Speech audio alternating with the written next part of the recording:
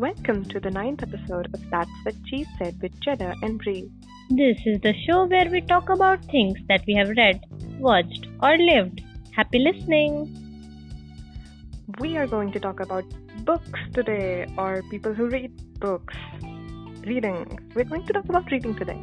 In my observation, there are 5 kinds of people. People who don't read anything at all, so they don't really care about books. And although that hurts me personally, but to each its own, yeah. Then there are people who would literally read anything you give to them. Then there are people who prefer fiction over non-fiction, and people who prefer non-fiction over fiction. And lastly, people who think non-fiction is better than fiction, and these people are wrong. That is all we have to say about this. Okay, we're done. Goodbye. This has been That's What She Said. Tune in for our next episode. I hope nobody goes, okay, after listening all this drama that you have created for our introduction. We agreed this was a good idea. This was a good introduction. We were in agreement about that. I don't think I agreed, but We're being unfair. Anyway, I'm just... Okay, whatever. Whether you're a person who prefers non-fiction over fiction, or who prefers fiction but sees it as a means of escape, we would like to change your mind. But before we get to that, what is fiction? So, fiction as a genre is every written prose or poetry that is a figment of the writer's imagination.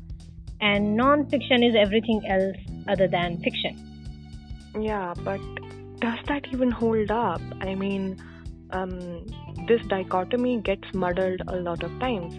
Most anything classified as non-fiction is not actually non-fiction. I mean, every story told is a story from someone's perspective, and then hence it cannot be 100% true.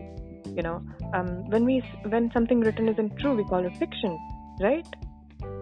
So the only thing that can truly be non-fiction would be maybe, technical manuals and science manuals or whatever. But if we're discussing biography, autobiography, philosophy, self-help, history, none of these are objectively true. There are opinions. They're all opinions passed off for facts. Think about it for a second. I mean, going by the definition, would you call it history fiction or non-fiction?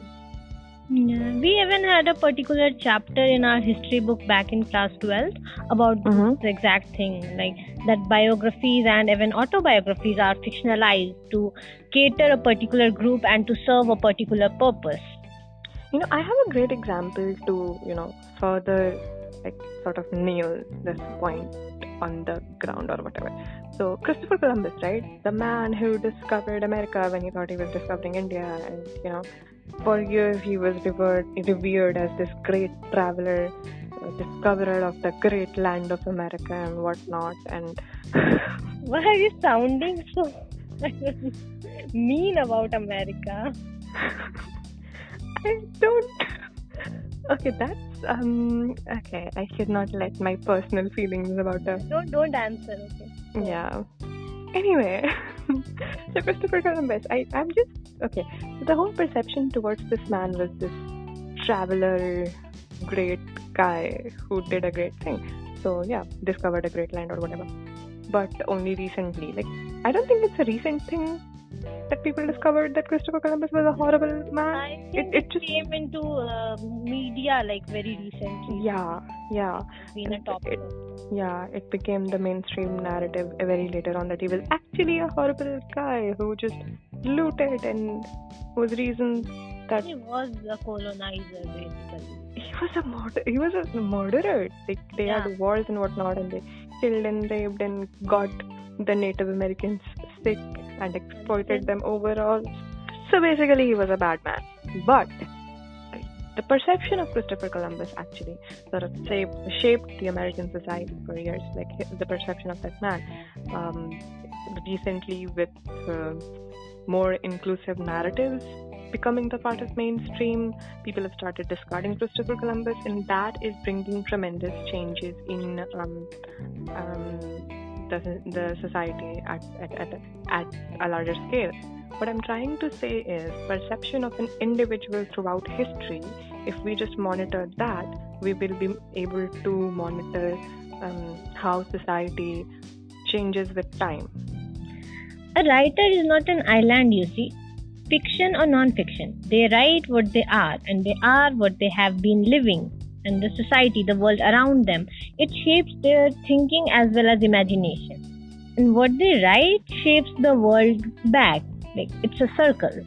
Mm-hmm. Before we proceed, I would like to give this sort of not disclaimer, just say that this episode is not about comparing fiction and non-fiction. We are just trying to get across to our listeners what fiction can achieve, how it shapes an individual or society, because the consensus towards fiction at large seems to be that it's a useless side hobby. I mean, some people do say, most people do say, that fiction is important to improve your vocabulary or to increase your creativity or imagination, but these are not the characters that are deemed, primarily important, if that makes sense.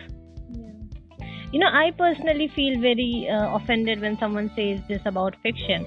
I did not spend my 3 years of graduation reading stories for leisure.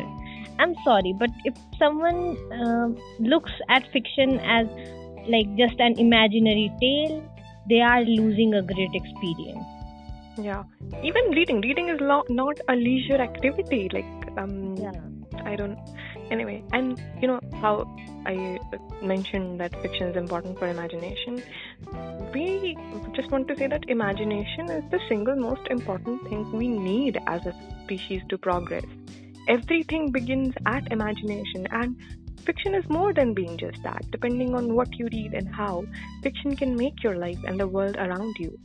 Of course, the what and the how is very important, because in my opinion, people who dislike fiction haven't actually read good fiction. Of course, it's hard to be absolutely objective when talking about fiction. I mean, what even is objectively good fiction? I don't want to vocalize any personal opinions for obvious reasons, but a book shouldn't be judged by its cover, and we all know that. But remember, the tag of bestseller appears on the cover. So the marketing of a book doesn't define the content and its quality. Let's just leave it at that. Yeah. It's not like the commercialized book. I mean, is that the right term for it? I don't know. They don't have value, or that you should be judged if you enjoy reading Twilight or Chetan Bhagat. We just want to discourage categorizing fiction as whole as entertainment based on books that are actually just entertainment pieces. It's okay for a book to simply exist to entertain you, and it is okay to enjoy them. What isn't okay is to assume that the entire universe of fiction exists for the sole purpose of entertainment. Yeah, there's a genre of romance. It has Devdas and it has Half Girlfriend. Now, can you judge Devdas as a romantic book or a movie after watching or reading Half Girlfriend, another romantic piece? You cannot. Yeah, exactly. You can't just go, the entire genre of romance is blah and blah and blah, based on your interpretation of Half Girlfriend. Although, if you dislike Half Girlfriend, I am judging you. Anyways, so fiction gives you the space to read a text in any way you want. Two different people will read the same text with two different interpretations.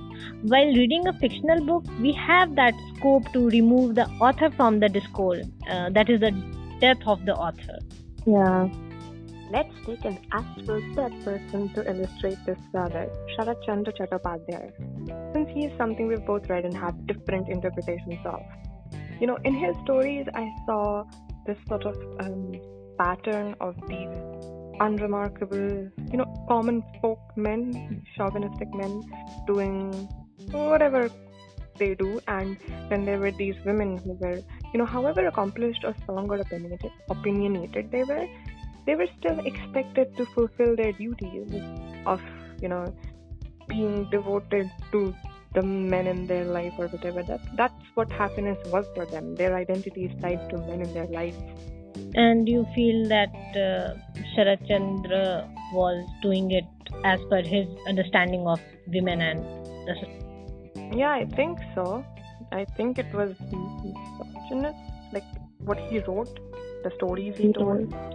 The same stories to me seem like a realistic portrayal of the patriarchal society, which I can read as a critique of that society. And the way we read, the kind of reading that we do, the interpretations that we make, doesn't only help us to understand the text and the context around which it is written, but also helps us explore ourselves and our experiences and our understanding of the world around us. Yeah. Fiction creates a space and depth to have multiple perspectives that don't have to clash with each other. That's basically world peace. What? I said that's basically the road to world peace. Coexistence of multiple perspectives that do not have to clash. Exactly. I think Gulliver Travels or Animal Farm, like two of the great books, classics, they can pass as children's stories, but they are not. They are a fictional attempt to critique the society, if you are aware of all the symbolism and techniques, of course. George Orwell, one of his goals in writing Animal Farm was to portray the Russian or the Bolshevik Revolution that took place in 1917, and that resulted in an oppressive totalitarian government. Many of the characters in the events of his novel are parallel to those of the Russian Revolution. The whole Animal Farm itself is a model of Russia, and the animals in that story, they are the prominent figures of the Russian Revolution. So if you read Animal Farm before you go and read about Russian Revolution, you'll develop this sort of more comprehensive understanding of the revolution itself. Or if you already know about the whole revolution thing and then you read Animal Farm, you get to see this whole other perspective to it, and it just helps in developing this more comprehensive, this more holistic sort of point of view of the same event. There's a reason that Vishnu Sharma came up with the idea of Panchatantra to educate those three princes. I mean, fiction matters and fiction has an impact to that extent. And non-fiction is more like one-on-one conversation where you are on the receiving end, like creating kind of binary environment, I guess. Now, we are not saying that non-fiction books are useless. They are as important as fiction. Certain people have certain needs at certain times, and they might prefer to have that kind of one-to-one conversation in order to educate themselves on certain subjects. But this is a matter of preference and not a comparison, where non-fiction is educational and fiction is not. In fact, fiction can enrich a reader's mind in ways that just like a non-fiction does, and even more than that. I mean, more than the ways a non-fiction can impact you and help you grow and make an understanding of surrounding around. The Trial is one of the most absurd books that I have ever come across. But the absurdity Kafka captures in that novel is the absurdity of real world and human nature. It's not something alien. While making sense of the trial, readers are making sense of the system, society, and themselves. Yeah, reading Kafka, it just made my brain, it always makes my brain cells do these insane acrobatics because... Yeah, I feel you. Oh man, the way he I feel you. And see, another example would be when you read a short story by Saadat Hasan Manto, it is capable of showing you the atrocities of partition on a much more personal and human level, even though it is a fictional story, because the backdrop is a real event and real scenario. So a well-researched fiction, according to me, can give you a lot of information about the world it is set in. We can get a lot of information from fiction as well. Good fictional books give us a lot of insights and information about the time and place that they are set in, the people's lives, their beliefs, social and political norms. scientific advancements and their impacts and so on and so forth. Like, I've read the accounts of World War II in several books set in the backdrop of post-World War II events or whatever. And they talk about these individual soldiers' life, who did this, who did, all of it suddenly gets very personal. It's not the same as reading 10,000 soldiers got killed in a XYZ war in XYZ year. When you read the account of a soldier's life on a personal level, it becomes a whole other thing.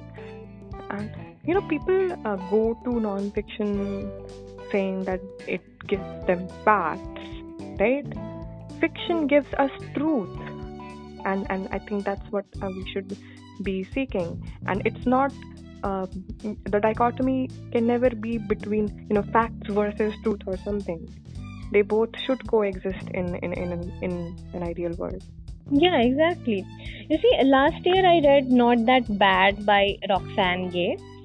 It is a non-fiction book. So it's basically an essay collection about rape culture. And it's horrifying. Like the accounts, the real life accounts that it gives, it's horrifying. So why I brought it up is because I want to mention The Handmaid's Tale by Margaret Atwood. When I was reading The Handmaid's Tale, it's a fiction, of course, dystopian novel. So when I read it, I felt equally horrified. It wasn't just empathy, you see. Both these books made me question what kind of world we are living in.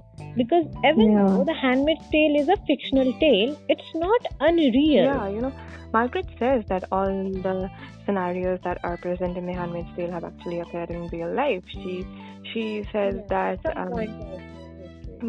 I would like to quote her directly.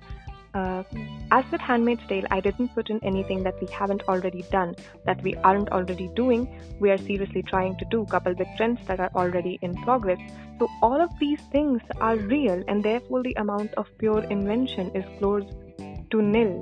That's what she directly said, that everything that has happened in that book has actually happened at some point in real life in some place of the world, and that's what makes it very, very horrifying, the realness of it. And speaking of books that make us uncomfortable, there's Lolita, written by Vladimir Nabokov. The tale of... Have I pronounced his name right? I think I have. The tale of a middle-aged pedophile's sexual exploitation of a 12-year-old girl. Mention his name. His name is, like, the protagonist's name is Humbert. It's a fictional book. It's a tale of a middle-aged pedophile who sexually exploits a 12-year-old girl. So that's horrible, right? But the brilliant way in which Vladimir writes, the brilliant prose, it manipulates us into empathizing with a monster. Nabokov forces the reader to empathize with a monster, and when we start the book, we will sort of see him as a flawed human being, even a victim who is just blindly in love.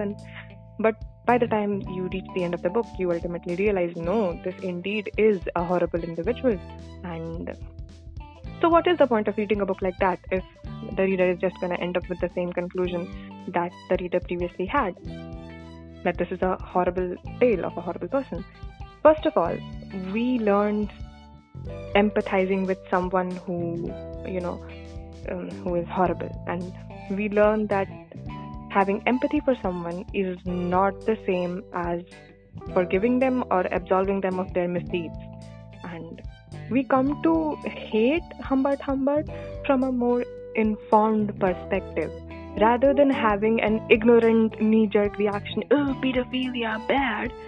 We develop a thorough understanding of the situation, why it happened, what conspired, what goes on in the mind of a middle-aged pedophile, and so on. And I think that is important, that confrontation with something so uncomfortable, something so ugly and raw. I think it's important, and I think that's why the book is written in such beautiful romantic language. If you read something very horrible and it's written very beautifully and you are admiring what's written, you suddenly get uncomfortable with yourself. Oh my god, what am I liking? What is wrong with me? And that is exactly the point of reading something like this. So Lolita is written in Humbert's voice, right? Yeah. Yeah, in fact, that's the technique where you start not trusting the author's voice, the narrator's voice to be precise. Like the distrust in the narrator's voice, that's something, and that's something of an amazing technique that such writers use. And Unreliable narratives, yeah, and I think that's very important because through that you realize that everything that you read isn't every account that you are coming across isn't something that's very true and honest. Because, and also you are reading it because you are understanding the story from his point of view. You get a better understanding, as you said already. Yeah, he was a sick man. So while we are on this topic of Humbert, a man who needed help, let's just segue into self-help, the great genre of non-fiction. So good at making segues. We are just playing like those childhood rapid-fire games. But anyway, so basically we want to talk about self-help industry, which we hate. We both hate it. We hate it. Like, okay, we just hate it. Okay, we hate the whole industry. Complete hatred from the core of my heart. I hate self-help. Same here. It's just a capitalist gimmick to sell false hope. As Mark Manson says, it's a market-driven industry rather than a peer-reviewed one. So Mark Manson. He's the author of Subtle Art of Not Giving a Fuck, another non-fiction book, but a good book. I think a lot of people, like I've seen this post floating around that says that a lot of people just brought that book because it had such a cool name. I didn't buy it. My friends sent me PDF or something. I read it. It is a nice book. Like it's a very reality check kind of book. I liked it. I'm not sure everyone will agree with me, everyone who has read it, but I liked it. So anyway, that's a good book according to me. So that's the thing in both categories. There are good books, there are not so good books, and then there is 50 Shades of Grey. The point is that every bundle of pages with words printed on it isn't worth your time and effort. We've talked a lot about self-help in a previous episode, I think, in a different light, but the point was still the same, that it sort of creates this loop of people who feel like they are on a road to self-improvement, but what they really are on a road to is the circle of like just hoarding more and more self-help content, and that's how I think we should not dwell into that because there's a lot of articles out there on internet. Yeah. You can just Google why self-help is bad. Just Google self-help industry. Just Google self-help industry. Yeah. You don't have to Google if it's bad or not. You will get what we are talking about. Yeah. Just if you don't already know. Look at what it is. Yeah. So basically, fiction with its imaginary world of fantasies and realities is not simply a tool of escape, and a good fiction can reach your soul. Like it reaches ours. Khaled Hosseini said something very appropriate that would... He said that writing fiction is the act of weaving a series of lies to arrive at a greater truth, and we couldn't agree more. The oldest cave paintings that we have discovered, they are hand stencils, and they are older than 64,000 years. That's older than the advent of agriculture.